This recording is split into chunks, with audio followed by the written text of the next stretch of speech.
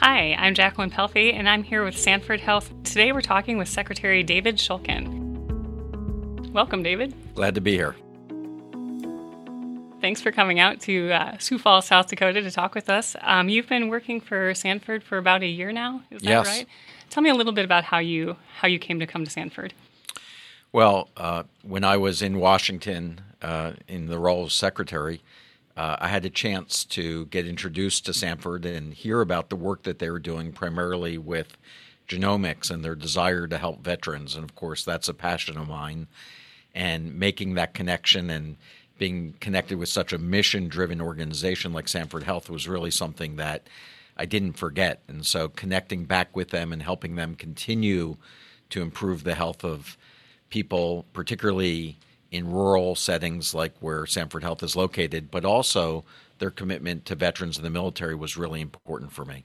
You have a long history of working with veterans, all the way back to your dad was an Army psychiatrist. Is that Yes, right? I was born on an Army base. Absolutely. So you've been around this for a long time, and you have a book coming out October 22nd. Is that right? That's correct. It Shouldn't Be This Hard to Serve Your Country. Tell me a little bit about that book. Well, the title of the book, It Shouldn't Be This Hard to Serve Your Country, really has two meanings. The reason why I agreed to go to Washington in the first place is because I believe that we owe our veterans, those who have put their lives on the line for all of us, the very best that this country can offer. And in too many cases, I think we've all seen it's just been too hard. It's been hard for them to access the best health care. It's been hard for them to access the benefits that they've earned. And I really believe that we need to do better than that. And so the first meaning being that we have to do better for our veterans, and we have to make this a experience where they feel the support and the benefits that they've really earned. The second meaning of it was really my own personal experience coming from the private sector and raising my hand when first President Obama asked me to help fix the VA, and then President Trump asked me to stay on and be his secretary for Veteran Affairs. I was a private citizen and said, I believe in public service and believe that I owe it to the country to be able to give what I can offer. And it's not always an easy experience. And quite frankly, I worry about the willingness to go and to serve in public service. And I believe we need that to have a strong country, the people that are most competent to go and to lead these organizations. So I believe that we need to make public service a more welcoming environment and one where people can succeed and do well for the country and then return to the private sector and go back to their normal lives. And that's sort of exactly what you've done. You're back in the private sector now with Sanford, and as you said, you came in partly because of this interest in genomic medicine. You know, when you go into public service, you bring the lessons you learned in the private sector, and now you're back in. What did you learn from being in the public sector that is able to help Sanford? Yes, surprisingly, I thought it was going to be all the lessons from the private sector I'd bring to the public sector, but I learned a great deal being in the Department of Veteran Affairs that now I think is very applicable to those that are working in healthcare in the private sector. And I think primarily it is looking at a person's health in a much broader view than I ever did as a private sector CEO and as a physician. I looked at the physical needs and the physical concerns of my patients. And in the Department of Veteran Affairs, it was a much broader view where it was not only the physical, but it was the psychological, the spiritual, the economic, and the emotional aspects of being well and healthy. And I think it's that broader comprehensive view of looking at a person's well-being that really is so impactful. And that brings you to looking at not only the healthcare system, but really what we now call the social determinants of health and, you know, the environment and the community that people live in and whether they're connected with other people and whether they have the right food sources and transportation and feel secure in their housing, because it really takes that whole combination of looking at this in a comprehensive approach to really impact people's lives. And you might see that, you know, as a physician, if your patient can't get to appointments or is struggling to pay for a medication, but once you're in the public sector and you can see all the different ways that you can influence that, right? So when you come back, you can help sort of drive that conversation in a different way. Yeah, I think that unfortunately, when you're in the healthcare system in the private sector, you're very limited by what you're reimbursed for by this insurance system. Mm-hmm. And it keeps you very focused in this physical silo. And I think that what we really need to do is to understand the interconnectedness between all of these systems. And still today, when you look at what's the strongest predictor of whether a patient is going to do well or not if they have an illness, it's their zip code.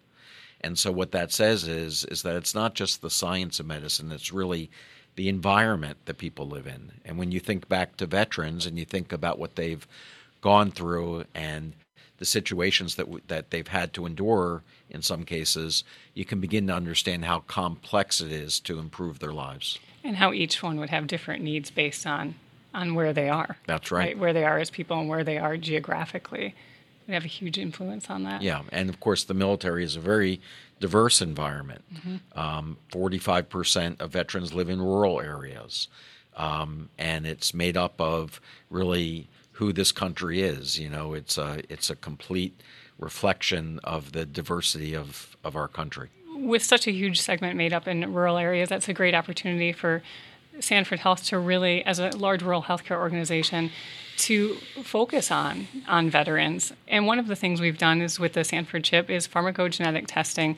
I know that you have talked a lot about reducing the stigma around mental health for veterans, and we know it's a common statistic that 20 veterans and 1 active service member die each day by suicide. Is that something that the CHIP is able to help a little bit with, we hope, right? Testing for which antidepressants will work best and how to help people feel better faster. Yeah, the statistics that you talked about with so many veterans and active military taking their life through suicide is really staggering and alarming. Yes. And it was my single highest priority as secretary to begin to address that. And the Department of Veteran Affairs still has that as one of their highest priorities. If there was a simple solution to this, it would have been done before. So it's not a matter of necessarily just finding what drugs work. Unfortunately, so many people who take their lives are isolated and don't reach out and get the help that they need. So the first priority is really connecting people that are experiencing emotional distress, connecting them with people who care and help. And the Department of Veteran Affairs is certainly always there to be helpful, but of the 20 veterans a day who take their life, just 6 are getting care in the VA system. So you have 14 a day who are out in the community, and my fear is that they're not connected at all. So we have to work with organizations like health systems like Sanford Health, but also community organizations and churches and veteran service organizations, all working together to identify how do we connect people who need the help. Absolutely. What have you been doing with Sanford to try to drive some of those conversations? Well, I think Sanford Health has had a very strong commitment to the military and to veterans. Since 2016, Sanford has seen 55,000 veterans in their facilities and in their clinics, and that's making a big impact for this part of the country, no doubt. But the commitment is to do more. And so, as you've said, Sanford has reached out to the Department of Veteran Affairs and is now offering its genomic chip, the Sanford chip, to veterans to help them get the very best personalized medicine that they can. A lot of that is around finding the right drugs and which medications are going to be the right fit for an individual veteran. But there's a much larger commitment in terms of its research program, trying to help on those areas that are important to veterans and active military, as well as being a good employer, because when veterans get out of their active military duty, finding the right successful career and job is so important to making sure that they have a good transition back into civilian life. And Sanford has, I know, worked really hard in the past few years to recognize the veterans on staff. They We've opened a veterans lounge for members in the hospital, and then even just you'll walk around any of our buildings and you'll see folks with their ID badge on with a tag that says veteran. And it's such a wonderful way to be able to look at your coworker and recognize them and have them know that you're grateful. Yeah, these are really relatively simple things to do, Yes. but they do reflect, as you suggest, a respect and a welcoming culture to those who have served. And I think that that's so important, and people know when they are experience that type of culture. And as you said, one of the things is to make sure people feel less alone and that they feel connected, and letting people know maybe there's another veteran here if I'm feeling lonely I could talk to, or having that sort of front and center may help someone reach out, or a patient reach out and say to a staff member, I see that you're a veteran too. That's right. Your trip to South Dakota is almost over here, and I know that we'll be hearing a lot from you, especially about the book you have coming out in October. I'm not so focused on that. I'm focused on making sure. I wrote the book primarily for two reasons. One is that I believe so strongly that we need to continue the momentum that we've seen in the last couple of years to improve the system for our veterans. And this is a book about the progress that we've been making, but also a plan for the future and how we can continue to make sure that the Department of Veteran Affairs is a sustainable department that's meeting its mission to help veterans.